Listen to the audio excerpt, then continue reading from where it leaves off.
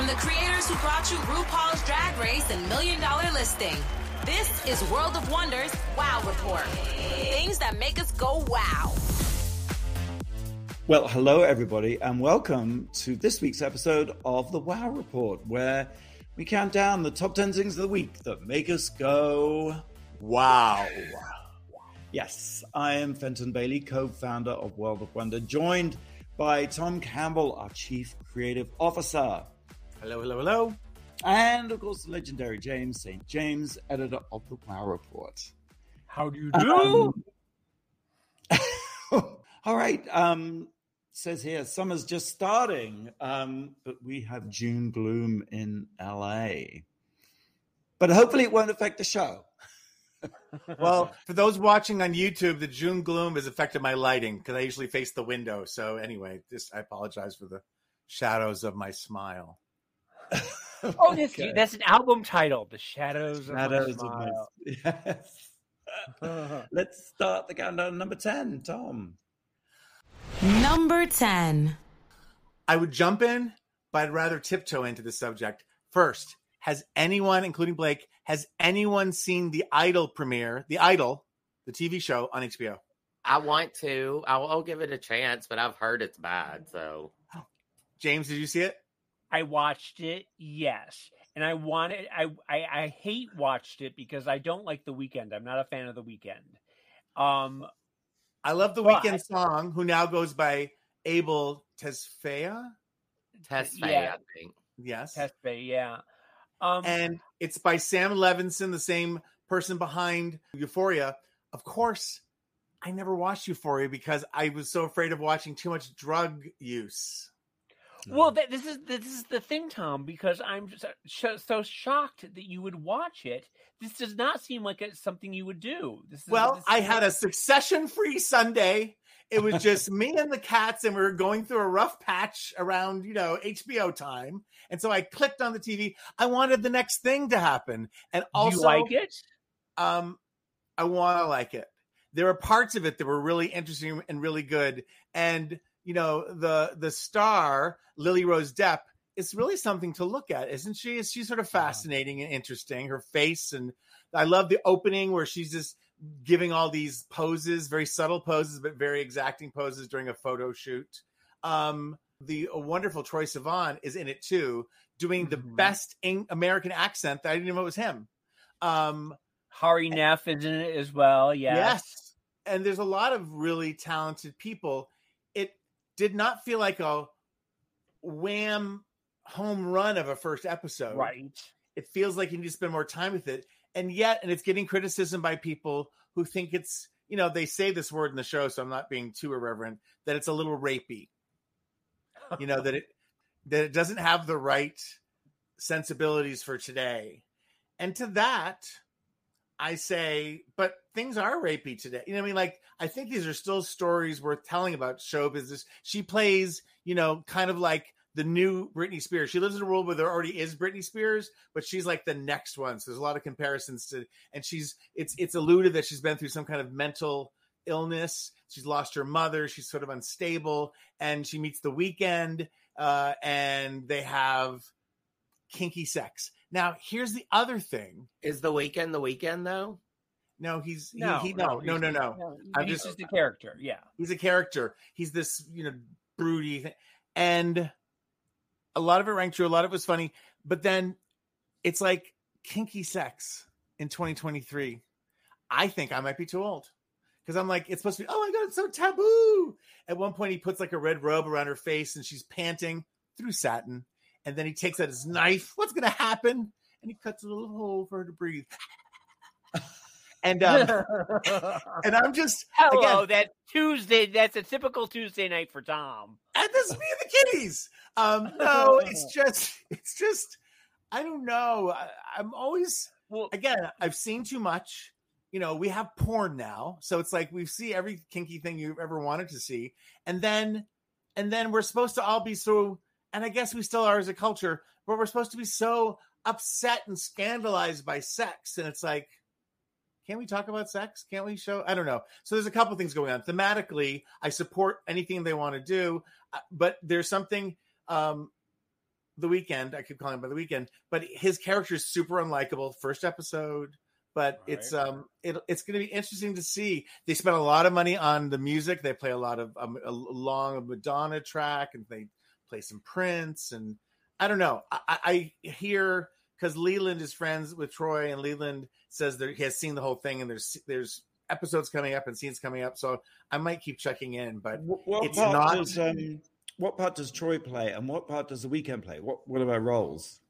The Weeknd plays a club owner DJ kind of thing, who she, after a day of like her during her music video and posing for pictures and showing her tits, even though the intimacy guardian is saying that it's not in her rider, she can't show her nipples. And so her manager, played by Hank Azaria with a new accent, has him locked in a bathroom.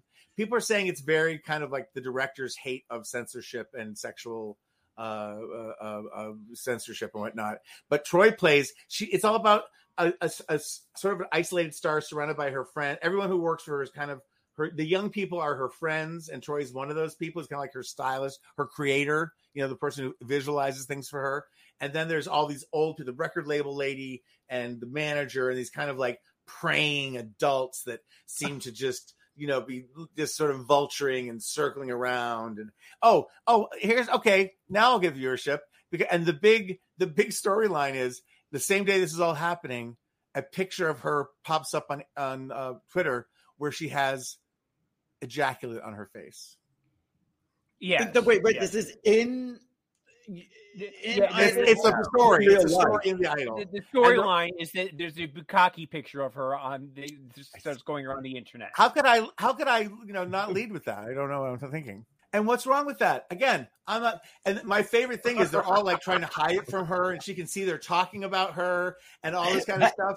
And then they finally tell it to her, and she says, "Well, it could have been worse." And everyone's like, "What?" But I love that. I love that attitude. Well, it could have been worse. It's art imitating life. Yeah. But Tom, are you going to keep watching? I just because of Troy and because of interest that things people have said, I'm going to keep dipping in, because I now have this new big Sunday hole left by somebody somewhere and the Succession. And until it's filled, I may be checking in, and I will keep you posted if it's something to keep you posted about. That is the Idol on Max. I tell you, I think it's a very Max show this week, by the way. Lots of things on Max. James, number 9. Number 9. Number 9 on Max, coming soon to Max, HBO Max. The Stroll, a new documentary. The trailer dropped this week by our friend Zackary Drucker, a good friend of Theron Smothers. Zackary is a trans icon who used to do the door at Shits and Giggles. Used to do the door at Shits and Giggles. Yes, that's how Zackary got her. That's where she made her name. It's a documentary about the meatpacking district in the 70s, 80s, and 90s, and the mostly Black trans sex workers who worked the Stroll. And Zackary and filmmaker Kirsten Lovell have rounded up a lot of the survivors, the people, the women who worked there, and they all tell their stories. And it is funny, it is harrowing, it is the Johns, the violence, the drug use, the struggles, the this and that, the stories with the police and the mafia. It just sounds fascinating. You haven't seen it? Is it coming out? Is it out? No, the trailer is out. The trailer is out. And the trailer goes from very, very funny, wicked, funny, Paris is Burning funny, to just, serious as a heart attack. I'm sure it's harrowing. Yes. Yeah. But real life stuff, I don't know. I'm a sucker. I will watch that. That sounds. I lived in the meatpacking district then in the 80s. I lived in that triangle building on Hudson and 9th, right there above Jay's and Hellfire, and I have many stories of the girls out there. Well, I once put my clothes into a garbage bag and went into a club in the basement of that building. Yeah, that was probably Jay's or Hellfire. Yeah. Zackary is on a roll here. She just recently had the Queenmaker documentary that I talked about on Hulu also. So good for her. All right, so that's the Stroll coming up on Max, June 21st. Number 8. Number 8. CNN. Did you read the novel-length feature about Chris Licht in The Atlantic? Yes. Thank you for sending it to me. I refuse to read books out of some weird principle, but I was glued to every word. Tell everyone all about it. CNN is in the news because of this 15,000-word, 50-page profile of the CNN boss, Chris Licht. And what an extraordinary piece of writing. And also what a complete disaster. Because you can't, your network is already struggling. You're already dealing with huge amounts of bad PR. And then it turns out you, for the better part of a year, been giving these incredibly candid, unrestricted access interviews to this writer who then proceeds to take you apart piece by piece. Not in a necessarily bitchy or vengeful way, in a very clinical, just, I'm going to have you for lunch kind of way. And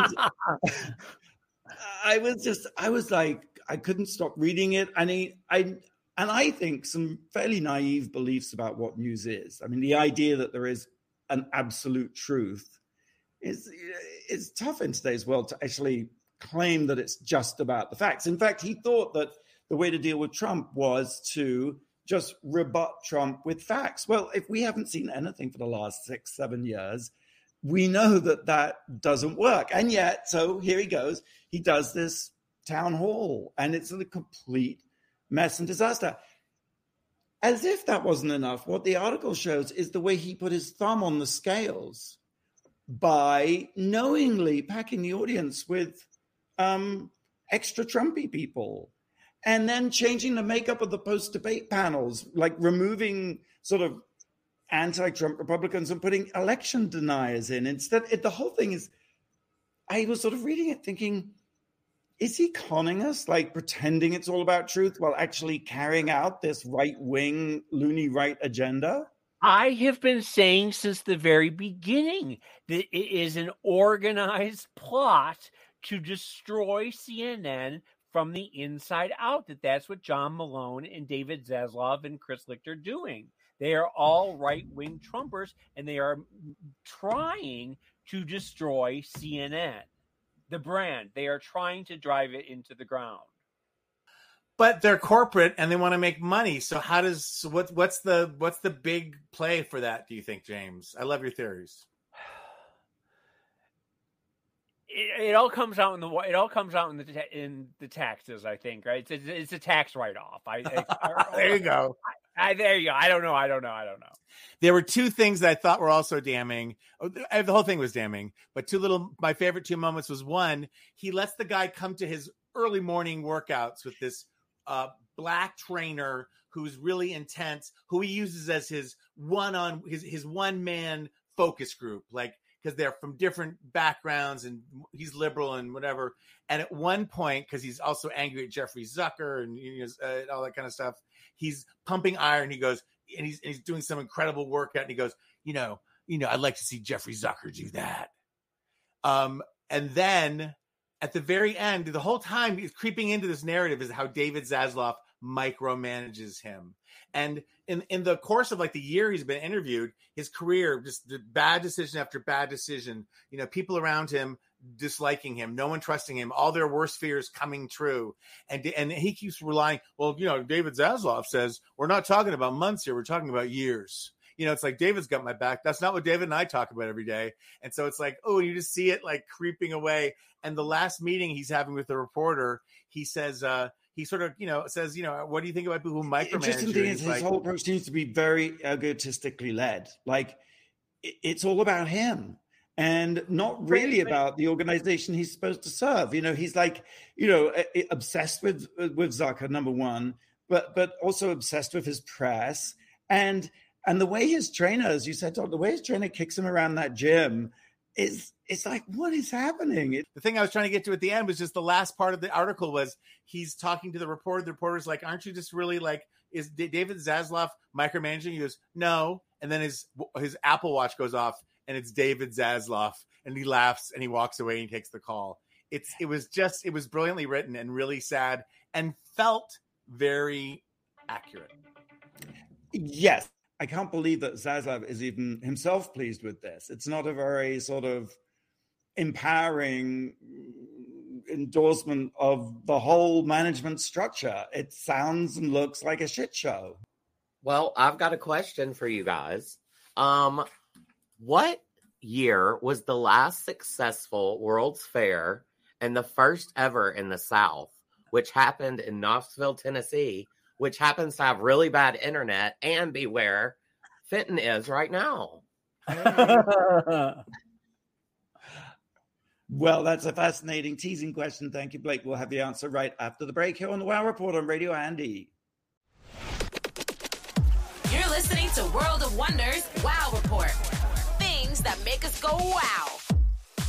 Welcome back to the Wow Report. It's Tom Campbell. I'm here with Fenton Bailey, James St. James, and Blake Jacobs. I've jumped in his host role, co-host role, co-pilot, because Fenton has shitty Wi-Fi service at a hotel that we will remain nameless from St. Louis. But we're back. He's here. He's listening. He's going to do his best. And Blake has a question that he asked us before the break. Yes, it's not St. Louis. It's Knoxville, which was where in this year, what year is the question, was the last successful World's Fair and the first ever in the South in Knoxville, Tennessee. What year? James remembers it. I was there. I remember it like it was yesterday. The New York one was 64. I think they happened every 4 years. So I wonder if it's 68 or 72 or 76. What were you wearing, James? Come on, let's do this. Who performed? A pair of glitter tights, glitter bell bottoms. That could have been any age. It was 1982, the great year I was born. I can't believe they still had them in 1982. There's a really good Simpsons episode where Bart steals a car and they all go to the Knoxville Fair. I think it's going to be really fabulous. Well, yeah, it was 1982. The City of Knoxville website says it was the 1982 fair was the last successful World's Fair held in America and the first ever in the South. Cities cost $46 million in bonds helped fund that 1982 World's Fair. So there we go. I'll just quote Sandra Bernhardt when I say, we don't speak of pavilions anymore, do we? Oh, Fenton, you're back. Let me hear you talk. I'm back on a new device. How does it sound? Fenton, you're in charge. Great. Was I usurped in my internet outage? Was I usurped? You're back. I was Chris Lichted. I was removed. Hopefully. All right. Well, we're counting down the top 10 things that make us go, wow, we've reached number 7. Number 7. All right. Here I am talking about things I don't understand for change. But this week, Apple released information about its Apple Vision Pro, right? It's they're avoiding the term AI.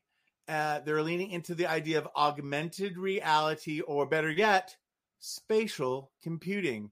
It's basically that big mask that you wear that basically brings, I guess, the apps to you. So like you get to see, there's a camera shooting your reality, and you also get to see images that are your apps, and you can, I guess, play movies and do things, and it's sensitive to your eyes and your hand. And so, but isn't this just Google Glass all over again? I don't know, but I want to know, is there an attachment for other things? Your penis? If you're a male. Well, you want an augmented penis. Is that what we're going for? Well, I want to know what all the porn things are going to be with this. Well, that was going to be the end of my intellectual discussion, but let's jump right there, which is if this thing, because everyone's like, will it work? Right now, it costs $3,499. Now, I happened to be watching the morning news, which I never do the morning this came out, and everybody was like, oh, $3,499. It's like, Gayle King, get off my hump. You can spend that. Everyone has to act like they have no money. Like, oh, that's so expensive. It's like, of course it's expensive. It's new. Didn't you pay that for like a new desktop computer in 1999 from Dell or something? Basically. Yeah. So they all did that. And, the whole thing is, and I was reading different articles about it. It's like, will it give people headaches? Will it make people motion sick? Will they be claustrophobic? It feels like one of those things that is inevitable. Has the technology got to a place where people will use it? I'm not saying I want to use it. I'm just saying it feels like there's going to be something in this, realm. What are you thinking, James? I'm seeing your mask is saying that you're angry.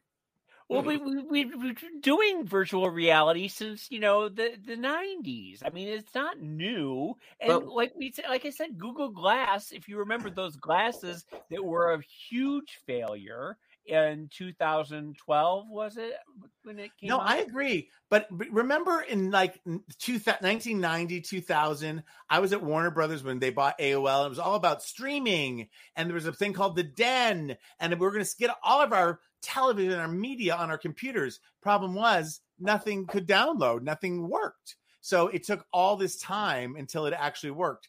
And the other thing you're talking about, because I do think if it works for sex, it'll catch on. But the other thing, Tony, they said on the morning news, which I thought was funny, it's like, because it covers your whole face. How could you possibly watch a movie and as an American and not shove food in your mouth? There needs to be like a pipe for food or whatever Blake wishes to munch on during his Cheetos, mostly Cheetos. What was that song that Jumanji? What was it, that singer who sang virtual reality?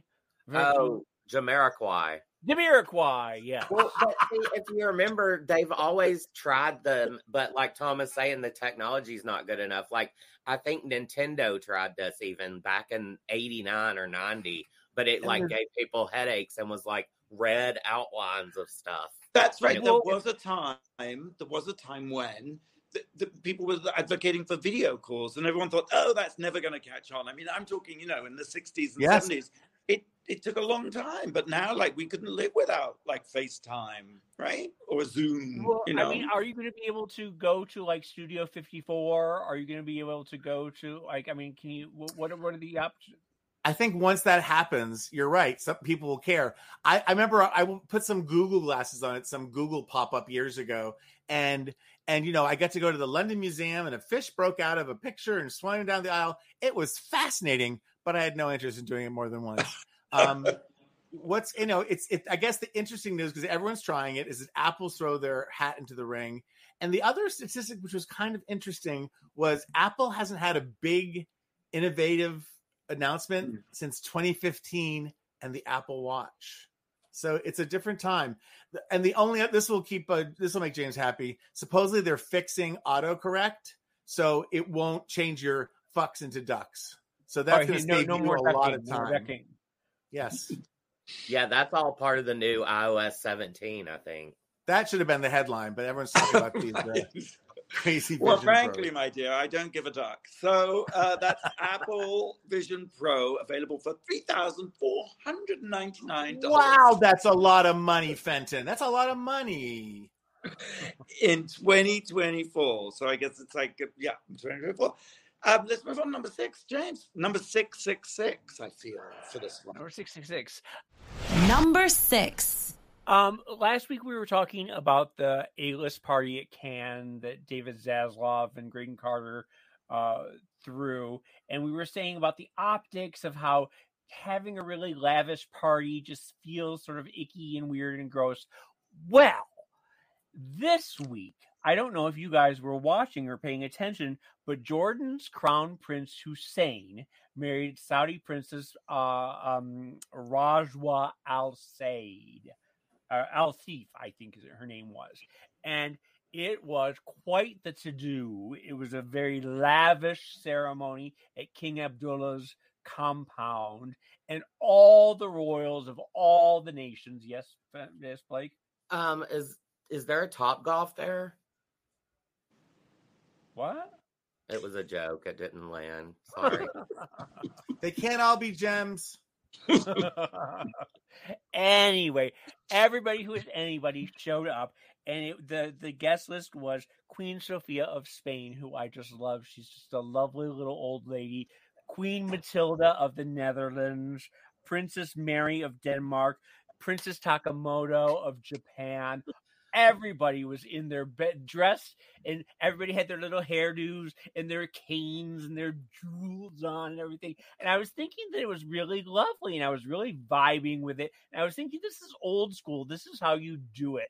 And Princess Beatrice, of the UK, she looked really pretty. This is like the best she's ever looked, and she did this wonderful curtsy to the new Princess Rajwa. And it was really pretty. And then all of a sudden, my Instagram feed is filling up with image after image after image after image, and everybody's gushing over the outfits and the gowns and the jewels and blah blah blah blah. And I'm thinking, this is how you do a party. This is fabulous. Well, then all of a sudden, Ivanka is there with Prince William. Did you see the pictures of Ivanka and Prince William huddled in a corner together? And Kate Middleton is shooting daggers at Ivanka.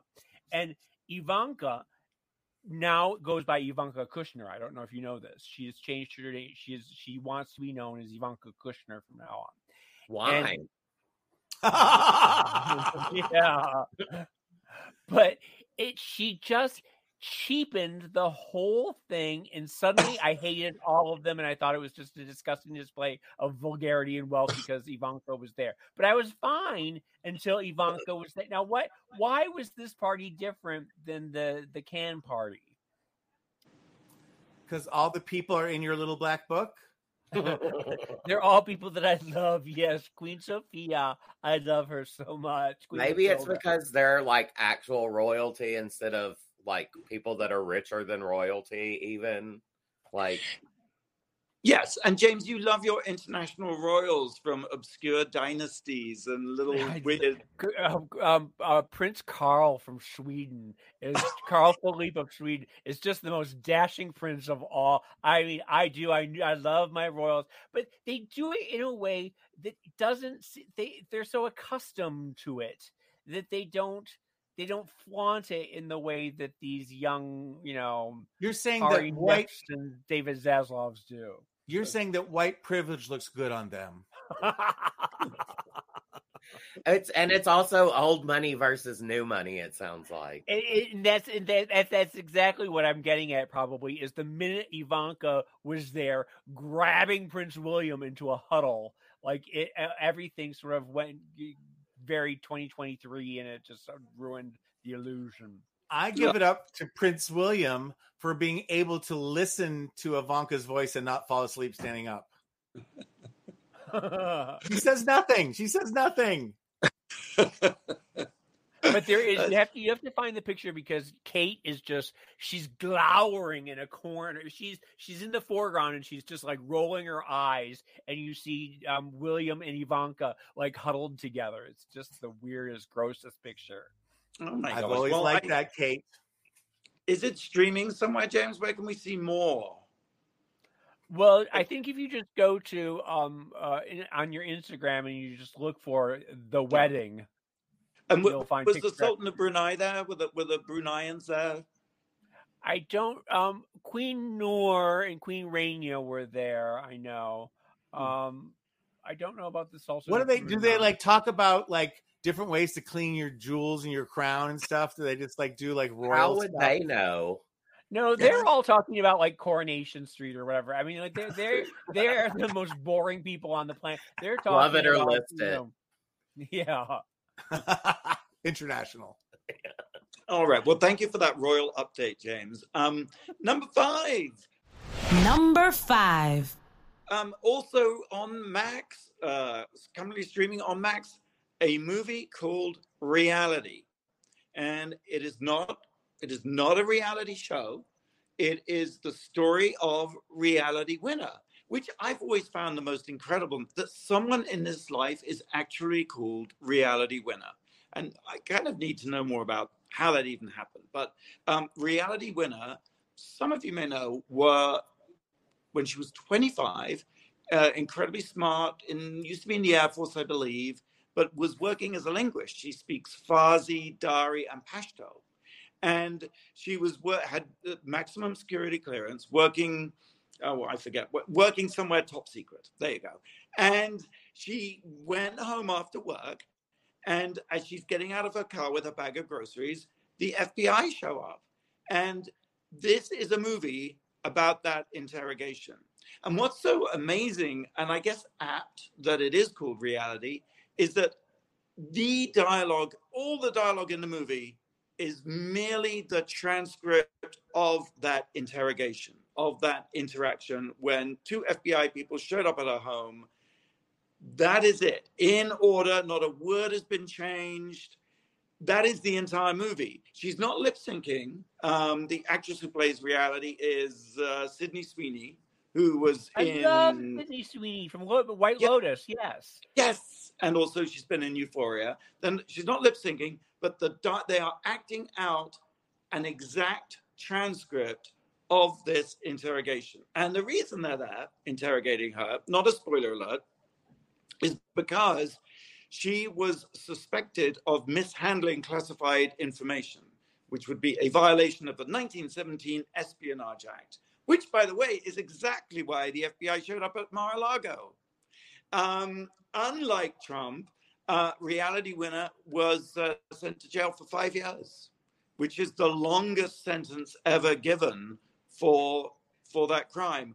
And what she did was she printed out an article she saw on her computer and sent up about Russian interference in the 2016 election and sent it off to The Intercept.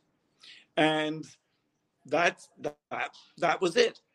But I got to tell you, after that very long-winded description, none of it does justice to the brilliance of this movie. It was originally a play. Tina Satter, who directed the movie and adapted it, she also staged the play. I mean, I was going to say she wrote the play, but I guess she did write the play. But the play itself was also the transcript of the interrogation. But the acting is so good. And you realize, that's the genius of unscripted. But because it's really what she said, and it's really what they said. And you realize sometimes that scripted is everything's been contrived and put into a narrative arc, and there's dramatic moments, or there's moments where the character says, woe is me, or tells you what they're thinking. None of that happens. You are literally dumped in to the beginning of this thing. You have to figure it out as it's going along. And it's so good. And it's minimal. There's basically one set. It's her house. They have a couple of flashbacks to her work. Oh, and the other thing is part of the transcript has been redacted. And what they do for the redactions is the camera just stays where it is and she just disappears from the screen and then comes back mid-sentence. It's genius. It is so good. So if you have a chance to watch it, I think you. And it stars Sydney Sweeney as Reality, right?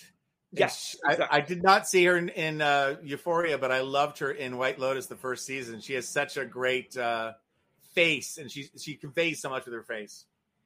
Yes, and in this she comes across as guileless. I mean, it's really masterful. James, are you going to watch it? I will. I'll watch it this weekend. All right. That is Reality, streaming on Max. Let's take a quick break. Drag Race Mexico with hosts Valentina and Lolita Banana premieres June 22nd worldwide on Wow Presents Plus, except in Mexico, where it's on Paramount Plus. WowPresentsPlus.com. I mean, it's a really great season. All right. Blake, do you have a question for us? I do. You were talking that Reality, the movie you watched on Max, was a play. So here's a good question. With all the book banning and such going on, I thought this may be a fun question too. What were the number one play and the number one musical that high school students most performed for school plays this year? All right, we'll have the answer right after the break. I sort of feel I should know the answer. But anyway, we'll be right back. here on the Wow Report. You're listening to World of Wonders Wow Report. Things that make us go wow. Welcome back to the Wow Report. Fenton here with Tom and James and Blake. Yep, and I had a question. It's about plays for high school students. What were the number one play and number one musical that high schoolers performed in school this year? Well, I think the kids are still doing a chorus line, aren't they? I don't see that on the top 10 list. West Side Story. Pippin. I think No. it's something gay, like Frozen. Fiddler on the Roof. No, it's all these like the new Rent. things. No, number one is The Addams Family. Wow. Okay. That's a musical. I guess it's popular because of Wednesday. Number 2, Mamma Mia. Number 3, Into the Woods. Number 4, Little Shop of Horrors. Number 5 was Ty for Beauty and the Beast and the Little Mermaid. And then it's got the SpongeBob musical. High Chicago school kids Teen are doing Edition. Mamma Mia. That's incredible. That's insane. And I then want to go see Nolan in Mamma Mia. the number one play was Clue. Wow. That's hysterical. Yeah. All right. Well, let's carry on counting down the top 10 things this week that made us go, wow. We've reached number 4. Number 4.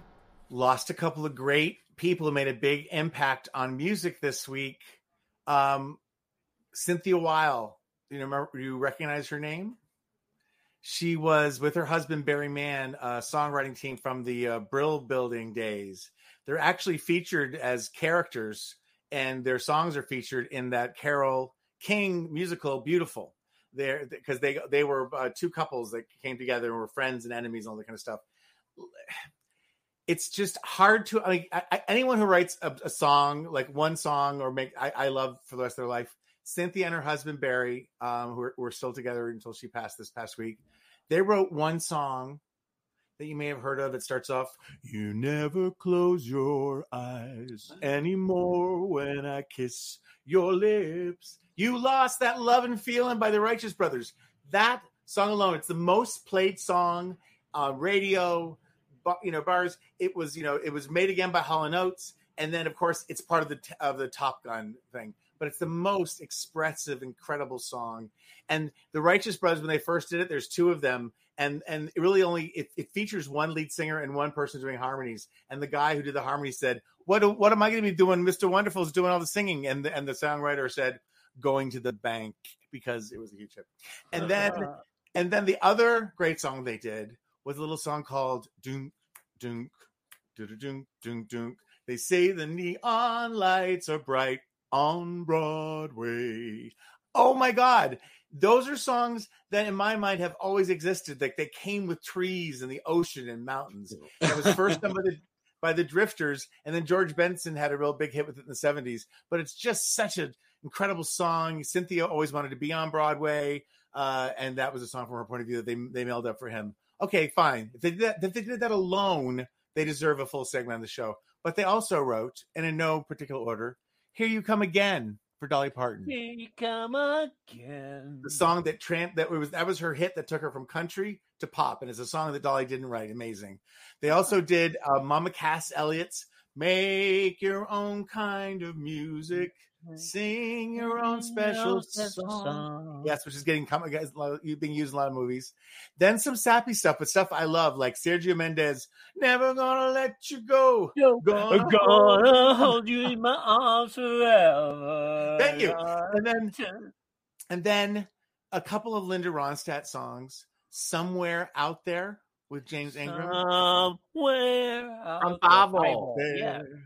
"Beneath the pale moonlight, someone's thinking," and the idea, and even though I know how very far apart we are, it helps to think we're sleeping underneath the same big star. Oh my God, I cry when I think of that. And they also did a song called "Don't Know Much." Heard of that with Aaron Neville and Linda Ronstadt. "Don't know much, but I know I love you." And those lyrics is like, look at this face. I know the years are showing. Look at this face that he was the ugliest man on the planet. I still don't know where it's going.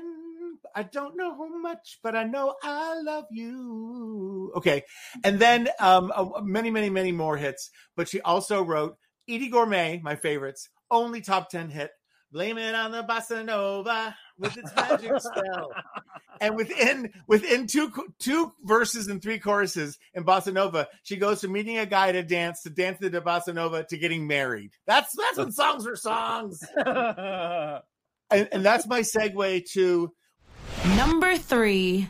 We lost Astrud Gilberto, who was the female singer. She's married to Joao Gilberto, and with Stan Getz, she recorded The Girl from Ipanema. Yeah. Tall and tan and young and lovely, the girl from Ipanema was walking.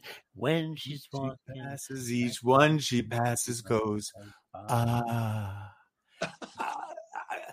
I didn't discover that song. It was recorded in 1963, the same year I was born. But I used to get all these Rhino tapes and things. And the first time I listened to that album must have been in the late 80s, early 90s. I just dropped my knees. It's such a beautiful song. So you never heard "Girl from Ipanema" until the 90s? I never heard that. I mean, it's been covered. It's like next to Yesterday. It's the most covered song of all time. But I never heard this. The song. She's like, English wasn't her first language. So it was like tall and tan, long. Yeah. Girl. I thought that would have been one of your seminal, recordings. It wasn't in my.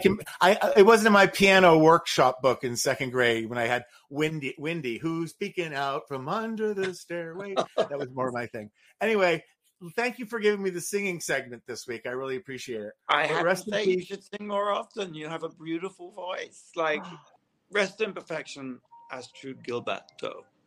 Yes. Number 2. Number 2. I have a huge, like all of us, I think we're still in mourning, or we have a hole in our lives of post-Succession. And so I was very excited to read an article in the Daily Mail, which I never read, of course. And it was headlined, Summers with the Murdochs, My Succession Summers with the Murdochs. And it's written by Petronella Wyatt, who I kind of wants us to know that she is sort of very connected to, she's like some connection with her father, I think, was related to Lord Longford, who was caught up in some huge pornography scandal, prostitution scandal in British politics in the 70s. Anyway, they have a villa or a mansion or a castle in Italy. And, one day the Murdochs came over. So it's a tell-all about her relationship with the real-life kids of Succession, the Murdoch children. And we learned that they're very competitive at ping pong, that they bonded over an apple fritter eating contest that ended with James Murdoch throwing up. But after that, she writes, the parents were really cross, but opened a golden ticket to a world of Gatsby-esque villas in the south of France, private planes, uniformed chauffeurs, palatial penthouses, ranches, super yachts, and lavish parties groaning with champagne. Groaning with champagne, I love it. Everybody groan with champagne. And as she says of Murdoch's penthouse on Central Park, that it was breathtaking. It shimmered in its glass mountain. I mean, they used private jets like taxis. It just goes on and on and on. And I know she wants us to know that, she knows, but it sort of kind of reads like Cousin Greg's, tell. Yes. I read that too. And part of it, she also said they're human, which of course the Roys didn't really display many human aspects that, Rupert's actually charming. I don't know. There was some interesting insights into them too. Well, right. She was very much like, along with the old trope, this is a quote, along with the old trope that money destroys the human soul, unless, of course, it's in the hands of someone left-wing. Like, she's obviously has an issue with people who don't like gratuitous, abundant wealth and thinks that it's a sort of only the left wing kind of consider it a sort of moral rot. But if they happen to have them, I don't know, blah, blah, blah. I will say this, that I really believe that abundant wealth is the ruination of all of us and our nation. And I think it's less about Republican and Democrat and about abundant wealth. It's like absolute power corrupts absolutely. Absolute wealth corrupts absolutely. I believe that. Generational wealth, definitely, yes. Generation, right? Because it kind of disempowers you, right? I mean, that doesn't give you any. Yeah. The final line of the article I really quite liked. She said, "I never pass a private plane without wishing I was on it." Unfortunately, she works at an airport, so. All right, we keep saying it because it's important. We're going to take one more break, but I just want to say drag performers in the LGBTQ plus community are facing threats across the country in legislation. And that's why we've joined with the Drag Defense Fund with the ACLU. Every little bit helps. And the way to defeat these measures is in the courts. And the ACLU are doing excellent work to push back on this tsunami of legislation that seems to be headed our way. All right, one more break. And then when we come back, the number one thing this week that made us go, wow. Wow. Wow. You're listening to World of Wonders Wow Report. Things that make us go wow. Welcome back to the Wow Report. Fenton here with Tom and James and Blake. We've been counting down the top 10 things of the week that make us go wow. We've reached number one. Number one. I think this is me. I think this is my turn. This is James's turn. Oh my God. Season 3 of Night Fever is almost upon us. It premieres next week, Thursday, January 15th, I think it is. June. This is why James is not in charge. January next week, January 15th. Okay, let me start over again. No, we're not starting over again. We're live. Tom has a heart out moments away. Come on. Yes, but it's a whole new season, all new people, all new fabulous downtown legends of the 70s, 80s, 90s, and beyond. I'm going to just throw out the first 3 guests, just Pat Field, Martha Wash, Kevin Aviance. It is star-packed. It is really fabulous. We go into the 70s. We go into the 80s. We go to Studio 54. We travel around. Fenton, it has been a whirlwind, a roller coaster trying to get the season done, but we're finally at an end. What did you think of the season? James, as always, I just show up to marvel at you and just like kikiing with these legends of nightlife. You are so good. And Randy and I are just very honored to be included. But we sort of basically sit there and my tongue's hanging out because I hear so many stories I've never heard before. Because truth be told, I've always been a kind of in bed by 9 kind of person, like sort of. Well, it's funny you guys say that, but you were there, and I do value your input, and I'm so glad you are a part of it. And I think people will be shocked at how Randy in these first couple episodes is more engaged than I think he's been and all this. He and Martha really got on like a house on fire. It was something. They did. I feel like Fenton is using the "I was in bed by 9" thing as his blanket defense in case this ever goes to court for anything. Like, I was in bed by 9. I wasn't there. I had James nothing to do with James's shenanigans. Yes. I was in bed by 9. Well, James, you're not just doing a podcast; you're doing gay God's work. So bless you. Thank you. But we have some really fascinating guests, and we really sort of go outside the box this time, where we talk to some people from the 21st century, some it girls from the 21st century, Kat Marnell. Yes. We do Dominique Echeverria.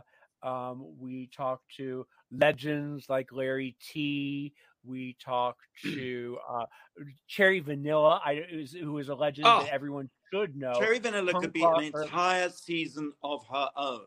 Yes. Yeah, she was the original punk rocker. She was a Warhol superstar. She was David Bowie's manager and lover. She's just absolutely fast. I mean, just really, really good. I mean, some of the guests are really going to knock your socks off. That's So- Night Fever coming up on the Wow Podcast Network very soon. Week after next.